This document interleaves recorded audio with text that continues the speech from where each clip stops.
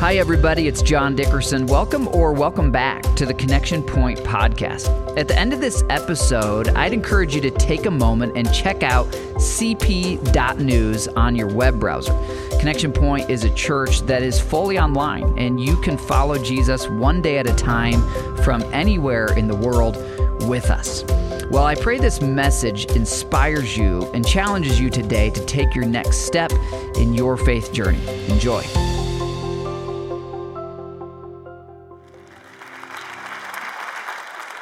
Yeah, it's a true story. I don't know where you stand as you gather with us today. Maybe you believe that's a true story and it's changed your life, or maybe you think it's a cute story. There was a time in my life when I was an investigative journalist and reporter that I was a skeptic, and I thought, that's a cute myth. I'm glad it helps people. And then as I started to look into the historicity of it, the archaeology, the ancient writings, obviously, spoiler alert, I'm now a pastor. But I want you to know wherever you are on the spectrum of believing that I'm just glad you're here today. I think you're going to have a good time as we hang out, as we talk. You might be surprised by some of the things you hear. In fact, our topic is maybe a little surprising. Easter Sunday, people tend to dress up in their Sunday best, but we're going to talk about ugly faith. Ugly faith. And I'll explain that in a moment. But first, let's think about things in life that are ugly but work. For example, have you ever been cheering for your favorite team and they win the game, but it was an ugly win? You know what I'm talking about? I had some of those when I was in high school, that at the end of the game, our coach would gather us in the locker room and he'd say, hey, you guys got lucky, you won, but it was not pretty. And I remember thinking, but it still counts. It's still a win. I'm a dog person, so I don't really look at any dog and think that's an ugly dog. It's not a normal thought in my mind, but it turns out there's a national ugly dog contest, and you can send in photos and submit your dog for the National Ugly Dog Contest. Do you guys want to see the winner? Ugliest dog in the country? Here he is. Go ahead and take a look. Even we dog people are like, yeah, that is an ugly dog. But somebody feeds him. Somebody, when they curl up on the couch to binge watch their favorite TV show, this is who they cuddle up with. Ugly, but still a dog. I got to show you one of the runner-ups. Probably my favorite ugly dog, because this guy has some swagger. Go ahead and take a look. Yeah, he don't got a lot of hair, but he knows how to flaunt what's there, doesn't he? He's like got his posture. He's got the look in his eyes. I am a car guy, car person. If you're visiting with us, I will just give you a disclaimer right now that if you come back on future weekends, you're going to hear a lot of car analogies. I'm sorry for that. We've tried to fix it. We can't. I'm just broken.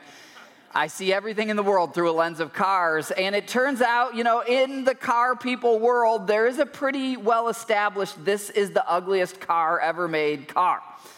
And I really debated, do I show this or not? Because maybe somebody drove here in one. And if you did, come down front afterwards, see one of our pastors. We'll see if we can get you delivered, okay? But consensus, I didn't get to vote, but consensus is that the late Pontiac Aztek is indeed the ugliest car ever made. And yet, thousands of people bought them. And thousands of people have ugly dogs. And on Easter, would it be crossing a line to talk about ugly babies? Yes, it would. So I'm not going to, okay? But I will say this. No mom has ever thought that her baby was ugly, but there probably have been times where some relatives or friends were driving away, and in the car, the conversation was like, that's a unique looking kid. Ugly things can still get the job done, and that's really what we're going to talk about today. Maybe when it comes to you having faith toward God, you might feel like you don't have any faith, or you might feel like your faith is not good enough.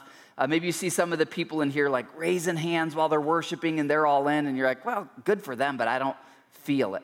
And really, that has been my faith all the way along from skeptic to where I am today. I've never been a person of pristine, polished, or pretty faith. And so that's why I like this theme of ugly faith. And we're going to actually see in the Easter story that this was the kind of faith, very imperfect, mixed with doubts, mixed with uncertainties, that the first Christians had on the first Easter morning. But before we get into that, let's pivot away from anything to do with God, religion, or spirituality. Let's just talk about your normal life day to day. Have you ever had a time where you just knew you had to keep going to get through something difficult? See, every mom who's given birth has done that. But really, all of us who you've studied really hard in a class, or you've earned a degree, or you had days at your job where you didn't want to get up and go to work, but you knew if you did, you'd get a paycheck. We all have times where we just had to believe, if I keep going, it will get better. One of those times in my life was when my 3 kids, my wife Mel and I, we have 3 kids, when they were all really young and in diapers. And you guys can judge me on this. Different people have different personalities. I've always loved my kids over the top, so please don't mishear me on that. But crying, being woken up in the middle of the night, handling human feces in my home, these are things that my personality does not enjoy. Some of you might, but mine don't. So when they were all in diapers, and there was this plastic thing called the diaper genie that you'd put the diapers in, and it was a difficult season for me, even though I love our kids. Here's a picture from that time of our life. We were on a road trip, and you just see the delight in their eyes. I don't know if you've ever had a vacation where you got home. Probably most parents can relate to this. You get home and you're like, why did we spend money to do that? Like, we literally just paid a bunch of money to be miserable. We could have just stayed home and we'd be less miserable, and we would have saved the money. This was one of those trips, and what the picture doesn't tell you is that pretty soon after this, one of the 3 threw up in the car. And so we're 4 states away from home, and we have to pull over at a rest stop, and we're trying to clean it up. I won't describe the mac and cheese and Sprite and everything, but it was a bad time in life. It was just disgusting. And I had a friend who was a little bit older, and his kids are a little bit older, and I was complaining to him, and he said, John, hang in there. As they get older, that part of it will get easier. And I'm really glad I believed that. It wasn't a God thing. It wasn't a religious thing. It was just, my friend tells me this, I'm going to believe it, and I'm going to keep moving forward, just like you've done in your life. Well, it turns out he was right. Here are the same kids 2 weeks ago. During spring break, we drove down to Tennessee. We had heard of this theme park called Dollywood. And it's, Dolly Parton, the country music singer. I was like, I'm not that into country. I don't know. But it was a blast. There's really legit roller coasters, and we had a really good time. And I thought, how the tables have turned. Like, these kids they're so easy now. They brush their own teeth. They go to the bathroom on their own. They tell us if their stomach is upset. They don't interrupt my sleep. They even let me sleep in. They'll wake up on their own and turn on cartoons and pour their own bowl of cereal. I'm like, this is awesome. My friend was right. Hang in there. It will get better. I'm glad I trusted him and believed what he said. Here's how much better it's gotten. Here's my 2 daughters. We were in line for a roller coaster. It was like a 30 or 40-minute wait, and I started to get all antsy and bored and angsty and like, why are we stuck in this line? And my daughters are just like playing this cute little game and singing songs. And I'm like, they're better behaved than I am now. It just took a few years. Pretty soon after this, my daughter Zoe and I decided that we would go on her first ever upside down roller coaster. So here's Zoe in this next picture. Zoe's on the right. My other daughter Evie's on the left. And so Zoe likes roller coasters, but she's never done an upside down one until this trip. And so I decided to take her, just the 2 of us. And as we're standing in line, I was telling her things like this. Zoe, your body is going to tell you that you're about to die. And that's what makes it fun. So you just have to tell yourself when you're feeling that way, I won't die. It was designed by smart people, and I'll live. And then it's exhilarating. And so, completely separate from God, right? We just have to trust that when you buckle in on a roller coaster, you're going to live. Now, I did have a God thought because I was praying, okay, Lord, help this to be true, what I'm telling her, that this is not like a traumatic roller coaster experience, because I'm banking all my dad trust on this. And she trusted me, and we did it, and it was frightening and then exhilarating, and she loved it. So much so that then she wanted to level up for the next ride. And I'm standing in line with her, and I'm telling myself, okay, Your body's going to tell you you're dying, but statistically you won't. You're going to be okay. And I looked at all the people in line for the roller coaster, and I had this realization. Every person in this line is a person of faith, regardless of God or spirituality. Everyone here is taking a step of faith, believing that when they buckle in on this roller coaster, they're going to live. And really, that's all that faith is. Faith is a choice to believe anything. And so all of us are people of faith. The question is just, what is your faith in? And sadly, a lot of people have never really examined, what is my faith in? What do you believe will happen to you when you die? As a journalist, I saw a lot of death. As a pastor, I've done a lot of funerals. Every one of us will die in the next 100 years. It's just a fact. So you have to believe something about what happens to you after that. Do you become a butterfly? Do you stop existing? Do you wake up in the presence of your Creator and give an account for your life? You will choose to believe something. And what we're talking about today is the reality that you can choose to start believing in Jesus while you still have questions, while you still have doubts, and even if you feel like your faith is an ugly faith. We're going to wrestle with this question. When it comes to faith toward God, or faith that Jesus is God, what if you don't feel it? What if you're here and someone invited you and you look at the churchy people and they clearly feel it, but you're like, I don't think I feel it. I've met a lot of people who feel disqualified from having a relationship with Jesus or Christianity because they don't feel it. But the irony is, when you read about faith in the Bible and as Jesus described it, it never was a feeling. Faith isn't like falling in love. It's not something that you just wake up one day and it's like, oh, faith just struck me. Now, there's some people who have that experience, but for most of us, including me, it's less about feeling something and more about choosing to believe something. I wonder, where in your life do you feel disqualified from faith in God? Or where do you feel maybe like your faith isn't good enough? And here's the same question from a different angle.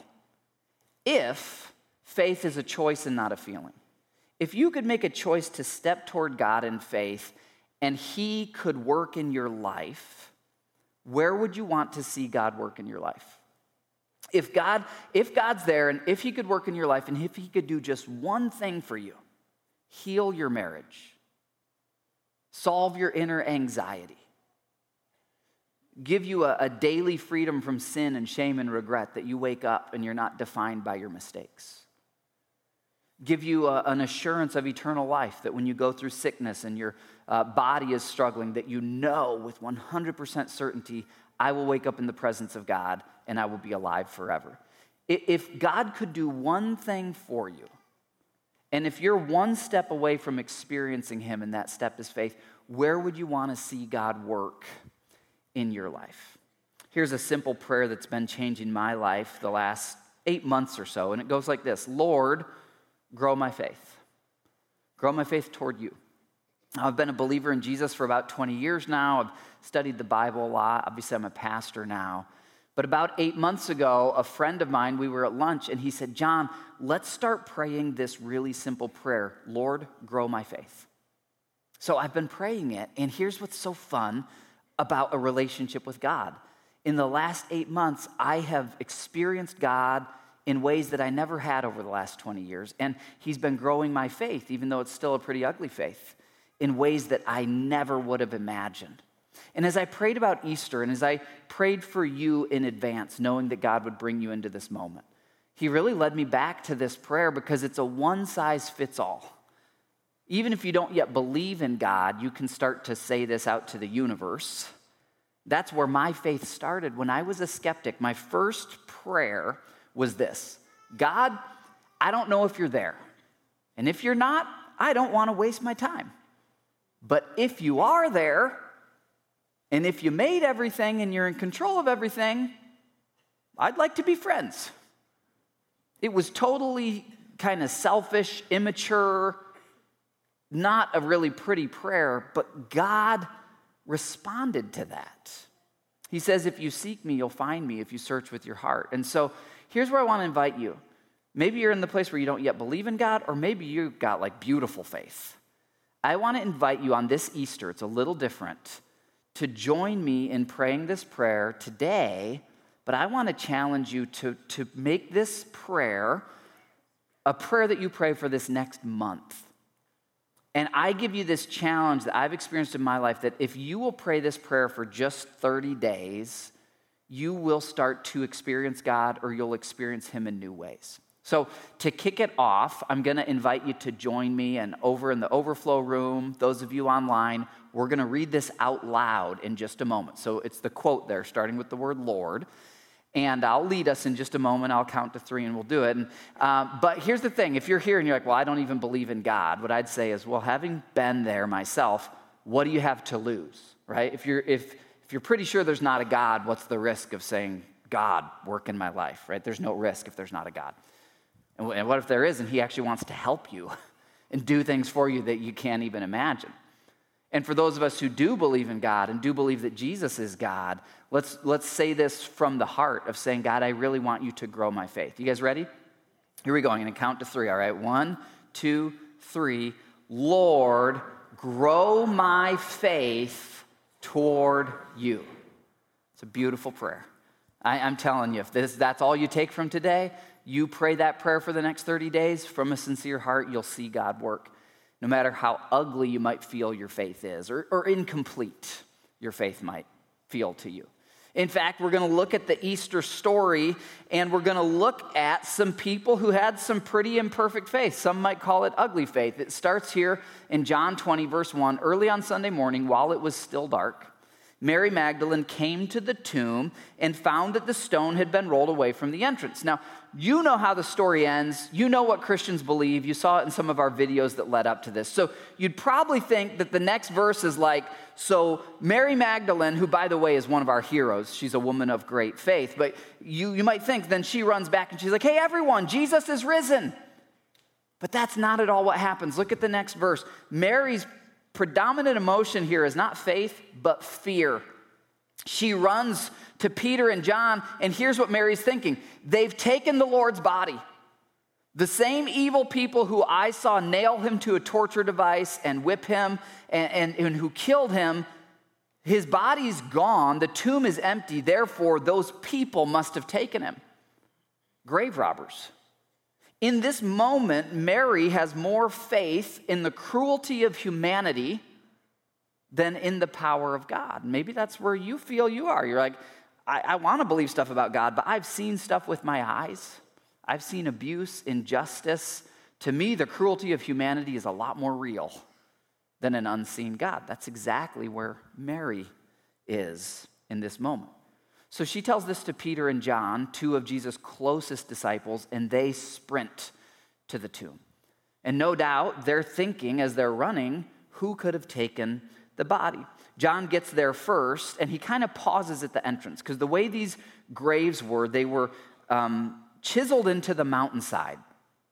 And then there'd be a big stone that would roll over. So it's almost like a cave, just kind of big enough for one body to go in there. And John gets there, and he's looking in, and the bench where the body goes, there is no body on it. But the reason I think that John's standing there kind of befuddled is that the linen grave clothes, if you've ever seen a mummy, an Egyptian mummy, and you see how they wrap them up, well, this similar culture, similar time. Jesus' body had been wrapped up in these very expensive linens. And John's standing there because the body's gone, but the linens are there. And he's thinking, I imagine he's thinking, who steals a body and takes time to undress the corpse, right? Like, that's just weird. So he's standing there. Well, Peter catches up. Peter's more a man of action than thought. And he just pushes right past John. He runs in there. Verse 8, finally, John also went inside. He saw and believed. Believed what? Well, John is the guy who writes this letter. And he doesn't say exactly what he believed. In the past, I've always taken it through the lens of like, well, he believed Jesus was risen. But if you read the next verses, it's at the very least an incomplete faith. It might actually be he believed what Mary said, the body's stolen. Because it's John's own words, the next verse, which is in parentheses, verse 9 of John chapter 20, he writes and says essentially, we still did not understand. We still did not get how does all of this fit together. And my point is this, on the first Easter Sunday morning, it wasn't pastel colors, there weren't Easter eggs, and it wasn't like Jesus believers were all like, oh, we have perfect faith. The tomb is empty, he is risen. No, Mary thinks grave robbers stole him. John and Peter possibly think that, or at the very least, according to John's own words, they don't understand how it all fits together. And then you'd think, well, now they're going to run back and tell people Jesus is risen. But the next verse tells us this, then the disciples went back to where they were staying.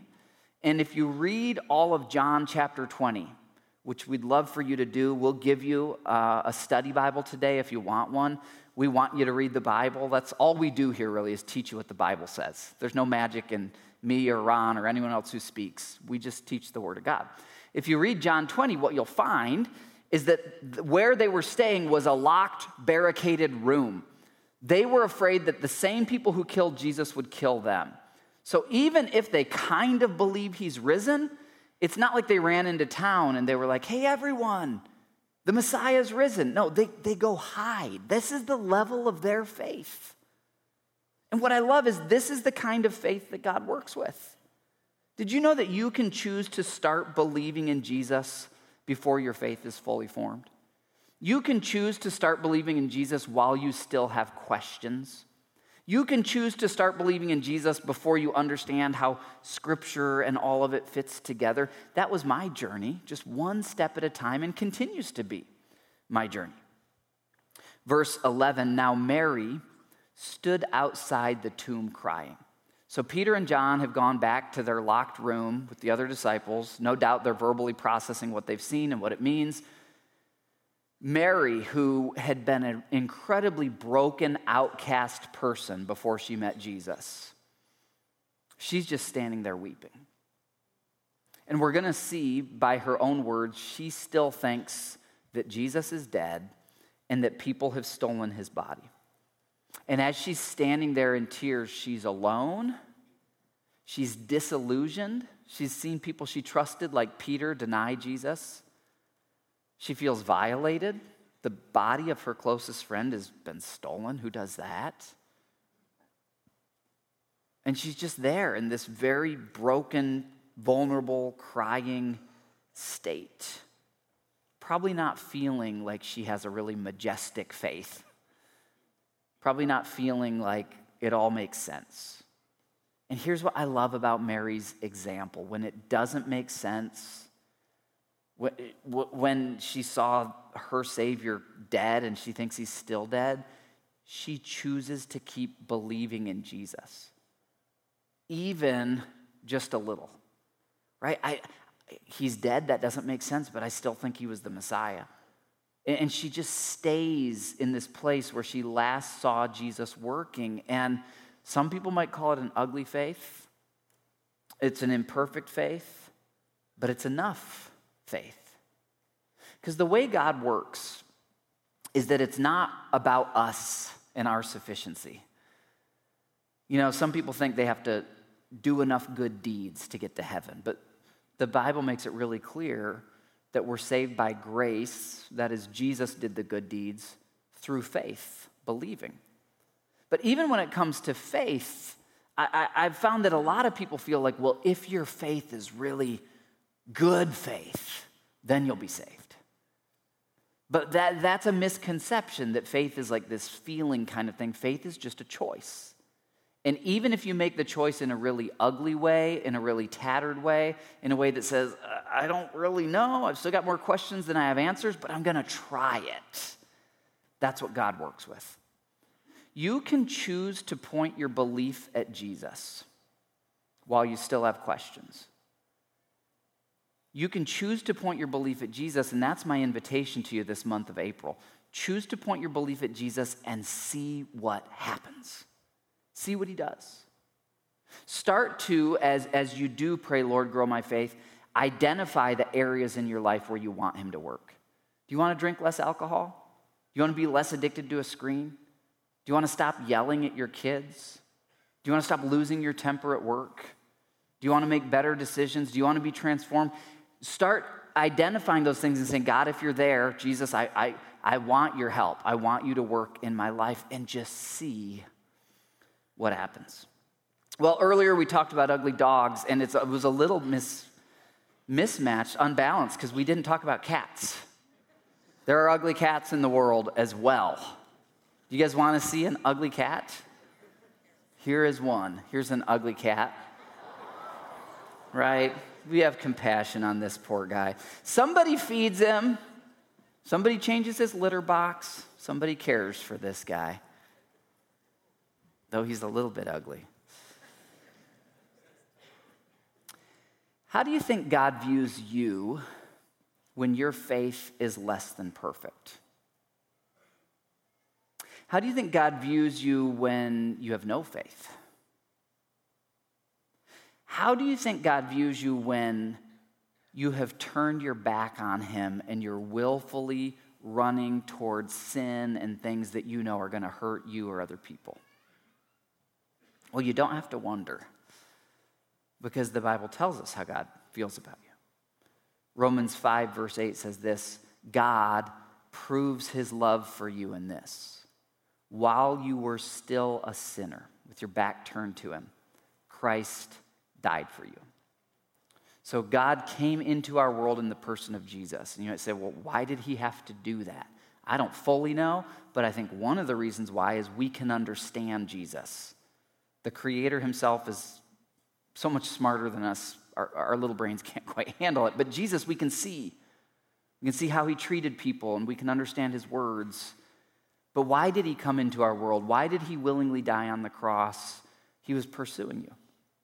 God so loves you that he gave his only son, Jesus, so that if you will believe, which is you take a step toward God choosing, not a feeling, then you won't perish or die, but you'll have everlasting life. I said we wouldn't talk about ugly babies, and obviously my kids are not ugly, but I want to show you an ugly cry picture. This is my son Jack doing an ugly cry when he was a toddler. He had really bad allergies at the time. I would guess if you showed this picture to enough people around the world who didn't know him or the story or anything else, you could probably find someone out of almost 8 billion people who would say that's an ugly kid, or at least that's not a good-looking kid in that moment. How do I feel about him? When I see that picture, do I see any ugliness? No. I see my son, and I view him with compassion. Did you know that the God who made you sees you when you are at your worst? The parts of you that you hide from other people, he knows them all. And he loves you as you are. And he wants you in this kind of relationship with him, where some people might say that's an ugly kid. For me, that's my hand on his chest. And that's my chest that his head is leaning up against. God so loves you. He sees you at your worst, and he doesn't reject you or run away from you. He's pursuing you. Say, how's he pursuing me? How about right now, this moment? The fact that you are here or watching, it's not an accident. God is speaking to you through the teaching of his word, saying your faith doesn't have to be perfect. You don't have to have it all together. All you've got to do is surrender enough to say, Father in heaven, will you fix me? Will you help me to receive your love? Help me to believe that you see the broken parts of me and love me as I am, and that through Jesus you offer repair for the broken parts of me. What I've experienced in my life is that God responds to and rewards really imperfect faith. He responds to and rewards ugly faith. He responds to and rewards barely even there faith, if you'll simply choose to step toward him which we often say believe. My own faith has always been an ugly faith. I've described that to you guys. Let's return to Mary's story in John chapter 20. So Peter and John have run back to their locked room. Verse 14, Mary has been standing at the empty tomb, crying. We don't know, was she there for 20 minutes, for 2 hours? Eventually, she also turns to leave, right? You can't just stand at the graveside and cry all day. In this moment of her turning to leave, as I was praying for each of you, I had this thought that there's probably some of you here who have believed in Jesus at some point. Maybe you've even seen Jesus work. But you maybe really relate to this moment where Mary's faith has been dismantled by what she's seen in the last 3 days. She had this really gorgeous, beautiful faith. It's just been dismantled, not by her weakness, but really by seeing her friend stripped naked and beaten and hearing a mob chant, "Crucify him," and watching him gasp and bleed and die. And just reality has dismantled her faith.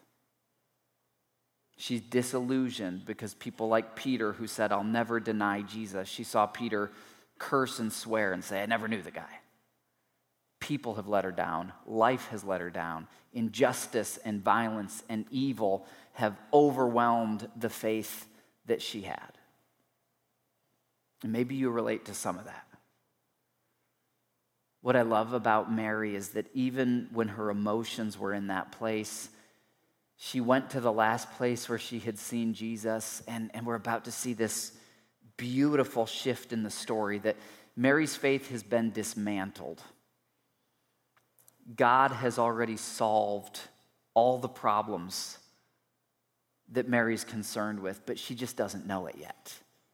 Because she still thinks Jesus is dead, but he's actually a few feet away from her breathing.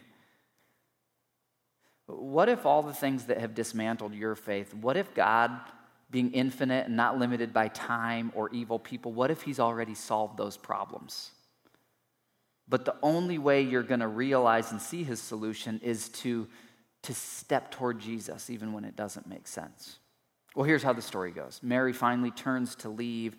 She sees through tear-filled, bleary eyes the silhouette of someone standing there, and it was Jesus, but she didn't recognize him. That's pretty profound. Oh, if you just knew the times in your life when you called out to God and it seemed like he wasn't there, but he was standing right there. You had your head down and your eyes were filled with tears, so you didn't perceive that he was there. And here we see the heart of God. When she doesn't recognize him, does Jesus be like, "Oh, that's it. I died for your sins. I rose from the dead. I'm right here. You're walking right by me. Forget it, Mary." Right? But we think he acts that way to us. Look at verse 15. "Dear woman, why are you crying?" Jesus asked her. "Who are you looking for?" The reason Mary's dismantled faith reassembles is that she kept looking for Jesus. And I just wonder, have you ever really looked for Jesus in your life? Isaac Newton, father of modern physics, Blaise Pascal, Johannes Kepler, these are men who believed with their high-level intellect that Jesus is the one true God who died on the cross and rose from the dead. These are men who studied the scriptures. It's not anti-intellectual to believe, but it requires seeking him. And you can have the highest level mind. If you seek him, you'll find him. And you can have a mind that other people say, "Well, that person ain't that smart." If you seek him, you'll find him. But if you don't seek him, you never will. Mary was looking for Jesus. Have you ever actually sought for him? What if you did that for a day? What if you joined us and you did that for a month? You said, "For 1 month, I'm going to seek Jesus." Here's why I think you would be irrational to not do that. This true story, the 15 people locked in a room who believed it, started a movement. that is today, according to the Pew Research Center, the largest movement ever in human history. More than 2.5 billion people alive today, 1 out of 3 people in the world. When the Pew Research Center goes to every country on all the populated continents and says, what do you believe? 1 out of 3 people says, I'm a Christian, meaning I believe Jesus is the Christ and that he died on the cross and rose from the dead. 1 out of 3 people. How do you go from 15 people with no marketing budget, no social media, nothing, and create the largest movement in human history, and every year it keeps growing? Well, here's why. Because people like me who step out and say, I've still got questions, it doesn't make sense, but God, if this is real, I want to try it. We try it, and it changes us. It's like, wow, now I have patience for my kids where I didn't. Now I'm a better husband. Now I have peace that I didn't. Now I'm free from shame where I never could get free from it. And we find it to be true. And then we invite our friends and family. We say, you guys got to try this. It's awesome. And the thing just keeps growing. Well, Mary, her faith, she still thinks Jesus is dead, even as he's talking to her. It's happening to some of you right now. Mary thought Jesus was the gardener, right? This isn't God. This is just a guy who's taking care of these grave sites. Sir, she said, if you've taken Jesus' body away, tell me where you've put him. Here's her sincere faith. Even though she still thinks Jesus is dead, she wants to go and honor his body. She wants to bring it back and clean it up. Mary, Jesus said. In that moment, the vocal signature registers. And even though her shoulders have been hunched and her eyes have been down and filled with tears, she's heard Jesus say her name over the last 2 years many times, and she realizes it's him, and she embraces him. It's this beautiful moment. But it happened because she kept seeking Jesus, even when he seemed dead. You might wonder, well, John, you used to be a skeptic, now you're a believer. Have you ever heard God say your name like that? Have I ever heard John?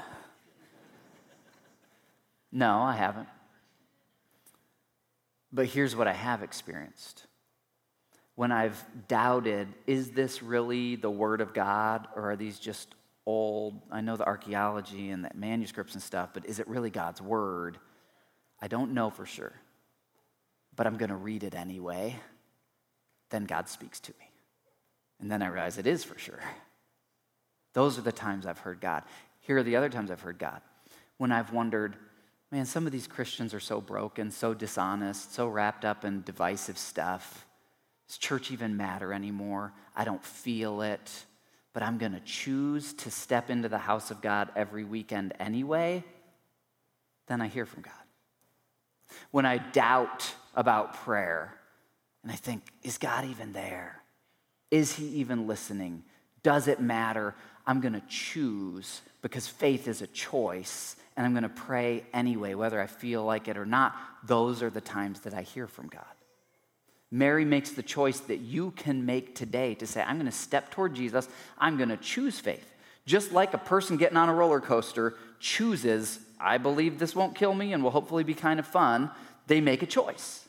Every atheist who denies the existence of God is a person of faith if they have a bank account.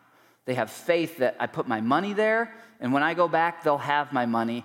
It's faith, it's unseen, but it's rational, it's logical, and it's the same with the Christian faith. There are parts that are unseen. You do have to step out, but it's not illogical, it's not irrational. If you consider all the other answers to where did we come from, why do we matter, what happens after death, how do we deal with sin and shame, show me a better answer than this one.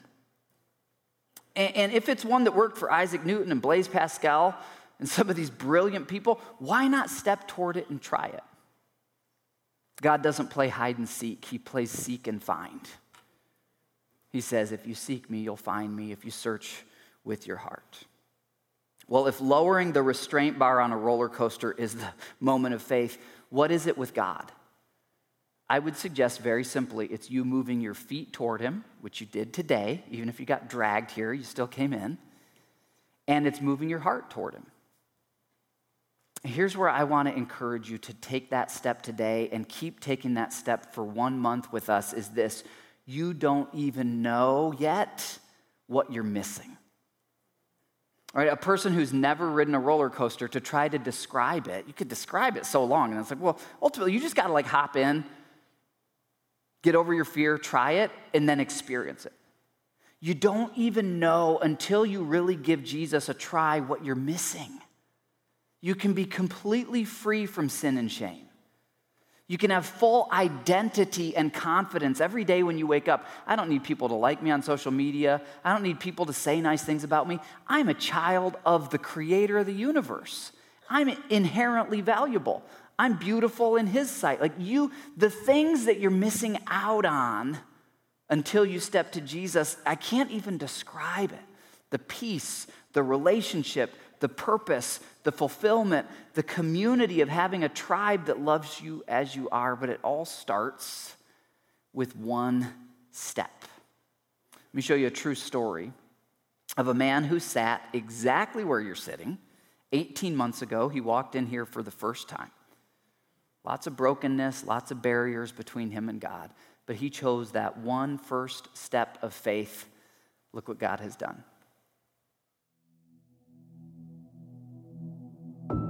When I was young, my parents decided to send me to a behavioral institution. I was, misbehaved, had a lot of aggression, a lot of anger, a lot of hate in my heart, being such a young age. Continued on with rage and attitude and anger. Into high school really started my drug addiction. I took my first takes of cocaine, was heavily involved in LSD and weed and drinking as well. I really didn't have curfew. I really didn't have rules. So I kind of was, I acted out, period. And I think when you have a free reign of the world, I think you're just gonna pilot anything you think that you can do or get away with. I hit rock bottom in college where I was addicted to methamphetamines for 6 years of my life. I tried to kick the curb by joining the military. That didn't work at all.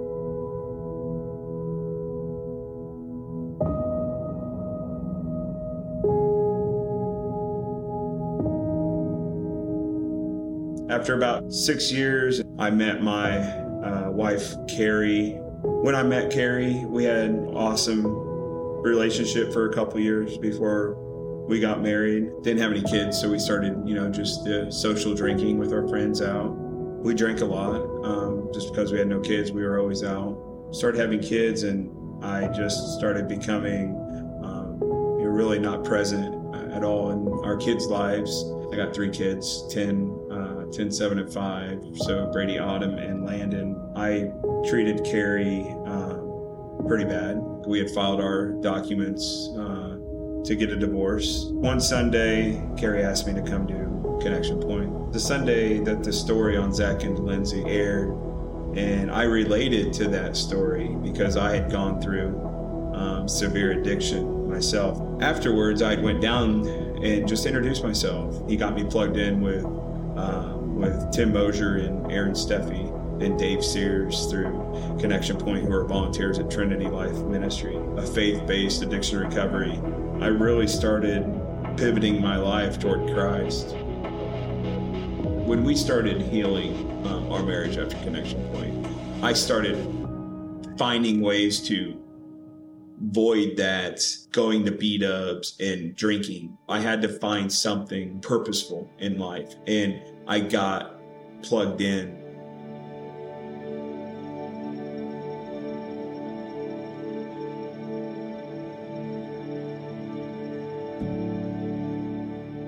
Going through Banquet myself was a huge step in not only learning more about Christ, but being able to find those connections that already served at Connection Point, which wanted me to be a part of Connection Point and serve as well. The thing that I think really stuck out to me the most about changing your ways through Christ is that after my banquet, you get to have this little secret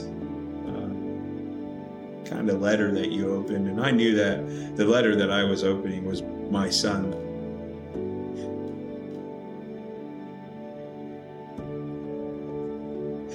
my son Brady's letter, and he pretty much told me how proud he was of me for the way that I changed my life, and it touched my heart. And so I've been trying to do what's right for my wife, for my kids, and for my family, and for Christ. By somebody like listening to this story, you ultimately have a choice in life. Do you want to keep running the same line, or do you want to pretty much go up, chase the light, not the darkness?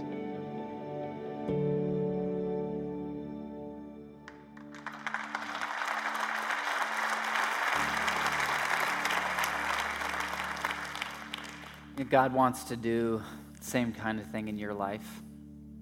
We all have barriers between us and God. Sometimes they're intellectual, sometimes they're addiction, sometimes they're shame. It doesn't matter what the barrier is. There's no mistake you've made that wasn't paid for at the cross.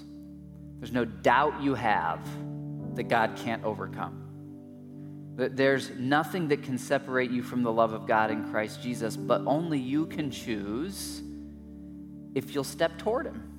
That is a choice that only you can make. And I love the way John phrased it. He said, you ultimately have a choice. All the transformation that you saw, that I've seen in his life over the last 18 months, it started with him being at a service and saying, I'm going to respond to God, I'm going to believe. And he's just taken one step and the next step and the next step. And God is just waiting to do the same kind of thing in your life. What if the difference between you and the life that you desire, what if you're one choice away, and that one choice is to invite Jesus to help you, to call out to him, to believe on him? What if where you can't fix your marriage, he can? Where you can't fix your internal stuff, he can? What if the things that are broken in your life are just one choice away? Would you make that choice today? Well, after Mary sees Jesus risen, she runs back and tells the disciples he's risen. And they're all processing this. And later that night, the first Easter Sunday, in the evening, the disciples are in this locked room, afraid, and Jesus, risen in a body, visits them. And they're all like, wow, Jesus, I can't believe it. But here's the interesting thing about the story. One disciple was missing. They didn't have Uber Eats or DoorDash. I don't know why Thomas was gone exactly. Maybe he was at the market getting some food, but Thomas wasn't there.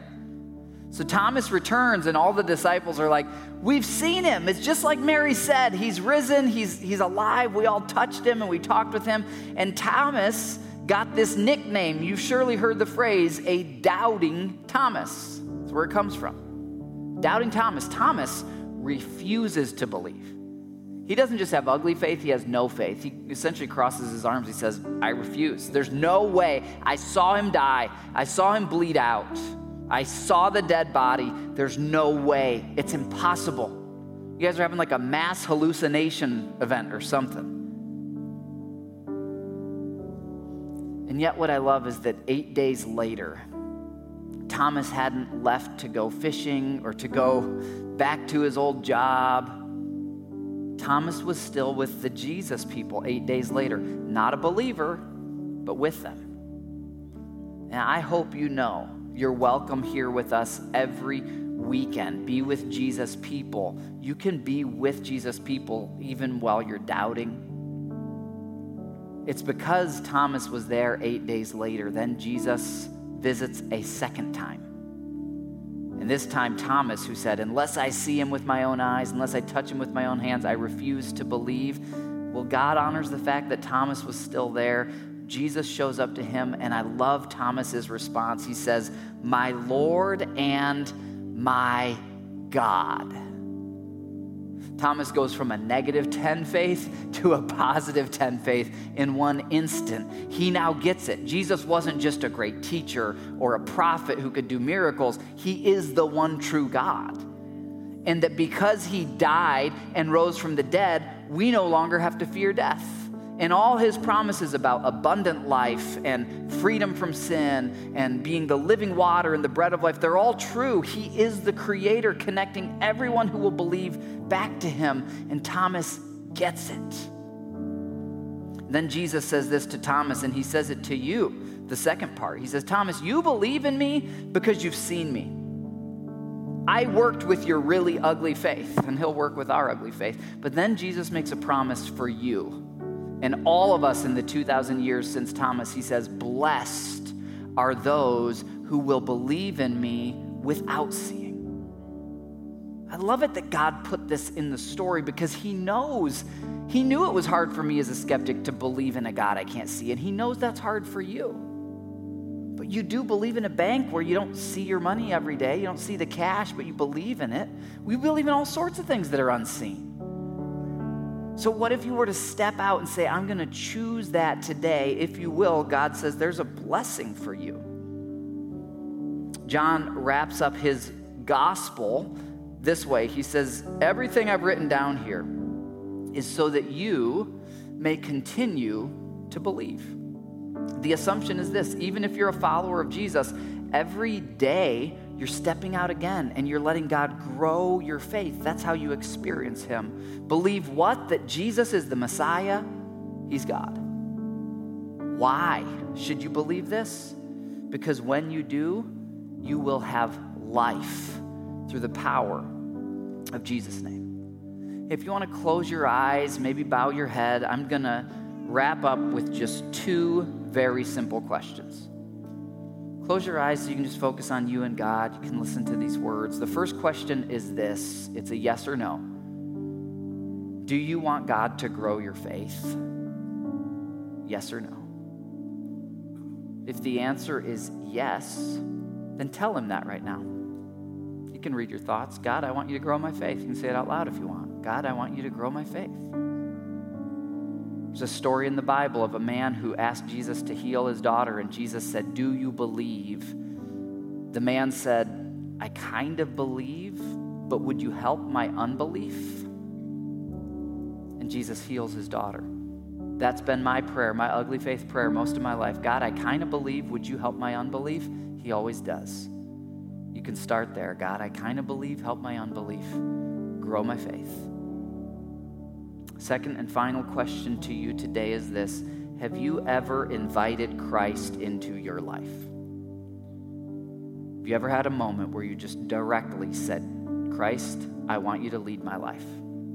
If not, I'm going to give you that opportunity in just a moment. I'm not going to ask you to stand or come to the front, but with every eye closed and heads bowed, if you want me to pray for you, if you want me to help you in that decision today, I would ask you to put your hand up as a step of faith and saying, I want Christ to be the leader of my life.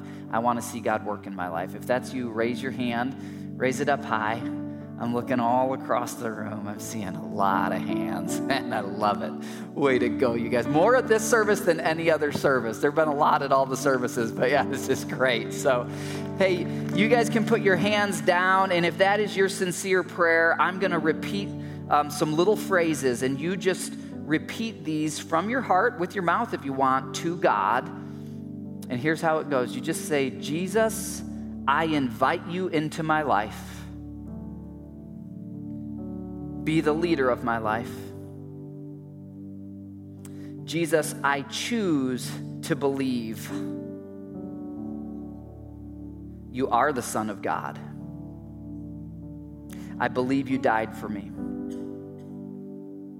I believe you rose from the dead. Give me new life in you. Forgive my sins. Fill me with your Spirit. Set me apart to live for you. Be the leader of my life. God, I want to thank you for all these who invited you into their lives this salvation moment. I pray, Lord, that the roots would go down deep, that the life change would be real and lasting, and that just like the John Bowersock story that we saw on video, that their life would be changed in lasting, dramatic ways. We pray in Jesus' name, amen. Well, if today's episode encouraged you or helped you in any way, we would invite you to keep following Jesus with us. We send out a daily video text devotional. You can receive that, and you can learn how to gather with us online or in person for our weekend services. All of that is available over at cp.news. That's the letter C, the letter P.news on your phone or desktop or tablet browser. Thanks again for joining us, and please join me again next week for the Connection Point Podcast.